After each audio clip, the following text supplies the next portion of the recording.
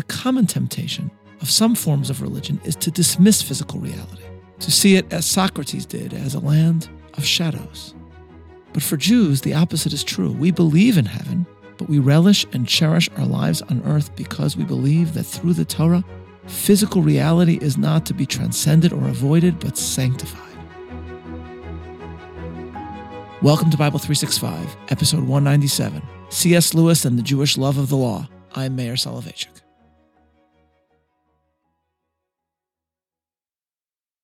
C.S. Lewis was perplexed. The great religious author and literary scholar had undertaken, at the suggestion of his wife, to write reflections on the Psalms, and therein he came upon a theme that he found difficult to understand and interpret. So many Psalms extol the Torah, the law of God, describing it not only as important, but as a source of ecstasy and delight for Jews. What, Lewis wondered, was so delightful about the law? The law of God must of course be obeyed, but what's so exciting about it? In his reflections, Lewis makes every attempt to address this enigma, without, I believe, ever truly getting to the ultimate answer. But fascinatingly, other Christian writers later wrote movingly and accurately about the Jewish love of the law, and their reflections allow us to appreciate even more the Psalms' descriptions of this profoundly Jewish source of joy. The very first psalm begins with what is at the center of Jewish life. Blessed is the man that walketh not in the counsel of the ungodly, nor standeth in the way of sinners, nor sitteth in the seat of the scornful. But his delight is in the law of the Lord, and in his law doth he meditate day and night. And he shall be like a tree planted by the rivers of water, that bringeth forth his fruit in his season. His leaf also shall not wither, and whatsoever he doeth shall prosper. To love the law, to engage it constantly, to meditate upon it, this is the Jewish way. This theme is emphasized again, perhaps even more explicitly, in Psalm 19, which begins by extolling the beauty of God's natural world, and then suddenly, without segue, suddenly shifts to something that is more beautiful still. The law of the Lord is perfect, restoring the soul. The testimony of the Lord is sure, making wise the simple. The statutes of the Lord are right, rejoicing the heart. The commandment of the Lord is pure, enlightening the eyes. The fear of the Lord is clean, enduring forever. The judgments of the Lord are true and righteous altogether. More to be desired are they than gold, yea, than much fine gold, sweeter also than honey and the honeycomb. It is verses such as these that caught Lewis's attention, or as he put it, quote, "This was to me at first very mysterious," end quote. And he adds later, quote, "I can understand that a man can and must respect these statutes and try to obey them and assent to them in his heart, but it is very hard to find how they could be, so to speak, delicious, how they exhilarate," end quote. Lewis gives us several attempts at understanding this. Referring back to Psalm 1, to the importance of meditating upon the law, Lewis gives us a somewhat negative bit of commentary. He writes, quote, "This might imply a wholly innocent, though of course merely natural, delight in one's favorite subject, or on the other hand, the pleasures of conceit, pride in one's own learning, and consequent contempt for the outsiders who don't share it, or even a venal admiration for the studies which secure one's own stipend and social position," end quote. These are Lewis's words, but he is missing the point. Jews do not study the Torah the way we study physics or literature, as wonderful as those subjects might be. The Torah is not for us one of many subjects, and it is certainly not a source of arrogance, but rather of humble delight. Lewis gets closer in his analysis of Psalm 119, which is a lengthy, elaborate, glorious paean to the law, given to us in alphabetical order, with several sentences beginning with the Hebrew letter Aleph, and then several beginning with Bet, and so on. Lewis's reflection on this psalm, written as it was by one of the most gifted literature scholars in the world, is fascinating. He writes, quote, "As everyone knows, the psalm specially devoted to the law is 119, the longest in the whole collection. And everyone has probably noticed that from the literary or technical point of view, it is the most formal and elaborate of them all. The technique consists in taking a series of words which are all, for purposes of this poem, more or less synonyms, word, statutes, commandments, testimonies, etc., and ringing the changes on them through each of its 8 verse sections, which themselves correspond to the letters of the alphabet. This may have given an ancient ear something of the same sort of pleasure we get from the Italian meter called the sestina, where instead of rhymes, we have the same N-words repeated in varying orders in each stanza. In other words, Lewis continues, This poem is not, and does not pretend to be, a sudden outpouring of the heart like, say, Psalm 18. It is a pattern, a thing done like embroidery, stitch by stitch, through long quiet hours for love of the subject and for the delight in leisurely disciplined craftsmanship. The order of the divine mind, embodied in the divine law, is beautiful. What should a man do but try to reproduce it so far as possible in his daily life? End quote. Here Lewis is onto something. The complexity of the law, he is suggesting, the law given by God, is itself a way in which we commune with the mind of God. And this is why, for Jews, the law, the Torah, is experienced not only as a system of observance, but also, in fact, primarily, as a source of meditation and engagement. But what Lewis misses even here is that the Jewish delight in the study of Torah stems not only from the orderliness of the law, and in fact there are passages in the Torah that appear in narrative form rather than in a systematic, legal fashion. The infinitive in Jewish parlance is not Torah study, but learning Torah. And it is this that we must ponder. The choice of phrase appears initially to be an odd one. Imagine a Supreme Court justice. Imagine, for example, the late Antonin Scalia at the age of 70, taking his law school textbooks off the shelf and reading them. Would anyone say of the justice that he was learning law? Surely not. Yet were a rabbi to take a biblical book or a Talmudic tractate, one that he has studied tens of times, hundreds of times, off the shelf, and engage it, he would refer to his meditation as learning, Talmud Torah. Learning is what we do as Jews. A blessing said every day is one in which we ask God to become Lomdei Toratecha Lishma, learners of your Torah for its own sake. And we conclude, blessed are you, O God, who teaches Torah to his people Israel. This indicates that anyone who studies the Torah seeks not merely to review what has been learned, not only to marvel at its complexity, but rather to glean something new and to be taught something new by God.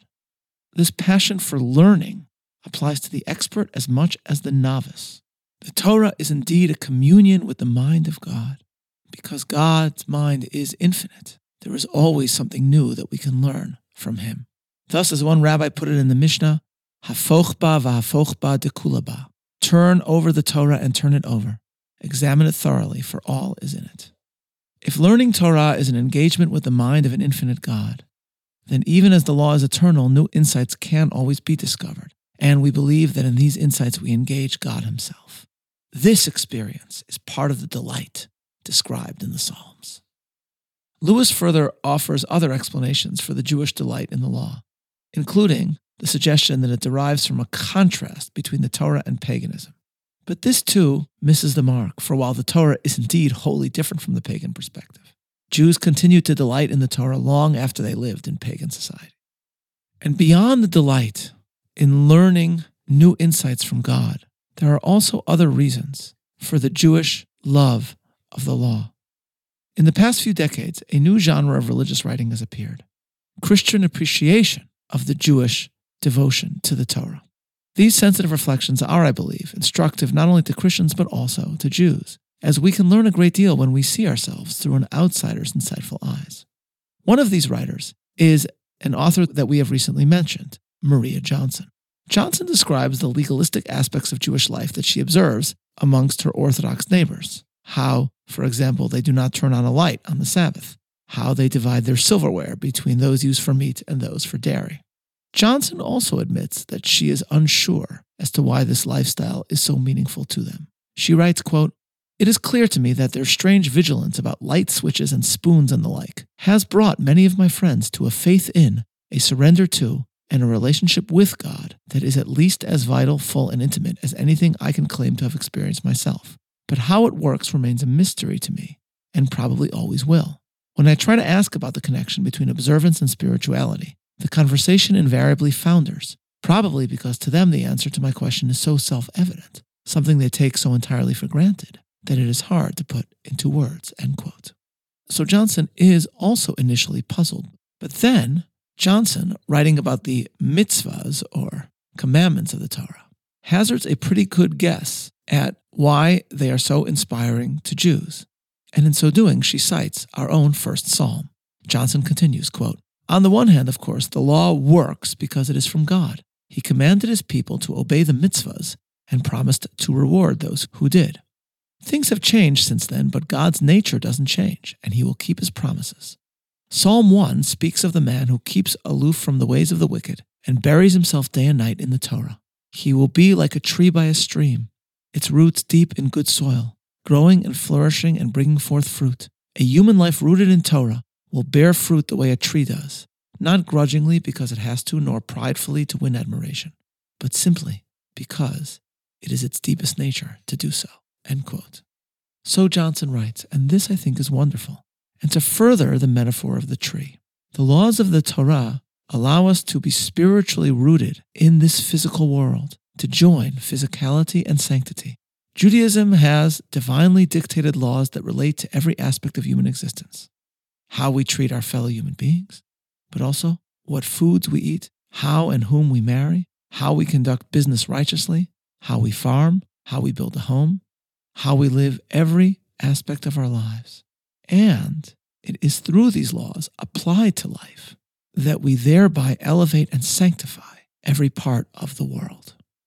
This is actually the true meaning of the phrase tikkun olam, a phrase that is terribly misused and has all too often become synonymous with secular values, rather than anything rooted in the Torah and Jewish law. But the actual words tikkun olam come from the Aleinu prayer and describe the Jewish aspiration litaken olam b'malchut shakai, to fix the world through the kingdom of God. The liturgical point is that a common temptation of some forms of religion is to dismiss physical reality, to see it as Socrates did, as a land of shadows. But for Jews, the opposite is true. We believe in heaven, but we relish and cherish our lives on earth because we believe that through the Torah, physical reality is not to be transcended or avoided, but sanctified. In a similar sense, the Catholic theologian R.R. Reno has written about how reading the philosophy of Rabbi Joseph Soloveitchik, quote, has helped me see the larger significance of the Jewish metaphysical dream, one that sees the Torah as a gift and not a burden. The halakha, the all-encompassing array of divine imperatives, are as countless arrows of love shot downward and into human life. The more expansive and detailed the law, the more deeply and completely halachic man's life is penetrated by the divine, end quote. Both Johnson and Reno are well acquainted with religious Jews, and one might suggest that it is witnessing joyful Judaic obedience to the law, as well as the Jewish learning of that law, that truly allows one outside the Jewish community to come to appreciate it. Thus, the former Archbishop of Philadelphia, Charles Chaput, told his congregation, following his visit to the Beit Midrash, the study hall at Yeshiva University, that, quote, "What struck me first was the passion the students had for the Torah. They didn't merely study it, they consumed it. Or maybe it would be better to say that God's word consumed them. When a man and woman fall in love," Chaput continued, "a kind of electricity runs not just between them, but also in the air around them. The story of every true encounter with God is the same," end quote. And then Chaput added, "I saw this in the students at Yeshiva." Chaput is right. This electric spark is part of why the Torah is greater than gold and sweeter than honey. We will come tomorrow to the personal Psalms of David, which serve as a window into his soul. But if this biblical book begins with Psalm 1, describing the Jewish focus on the law, it is because through the centuries, we Jews have responded to the law with love and found therein the source of our deepest joy. This is Mayor Soloveitchik, looking forward to learning together tomorrow, signing off.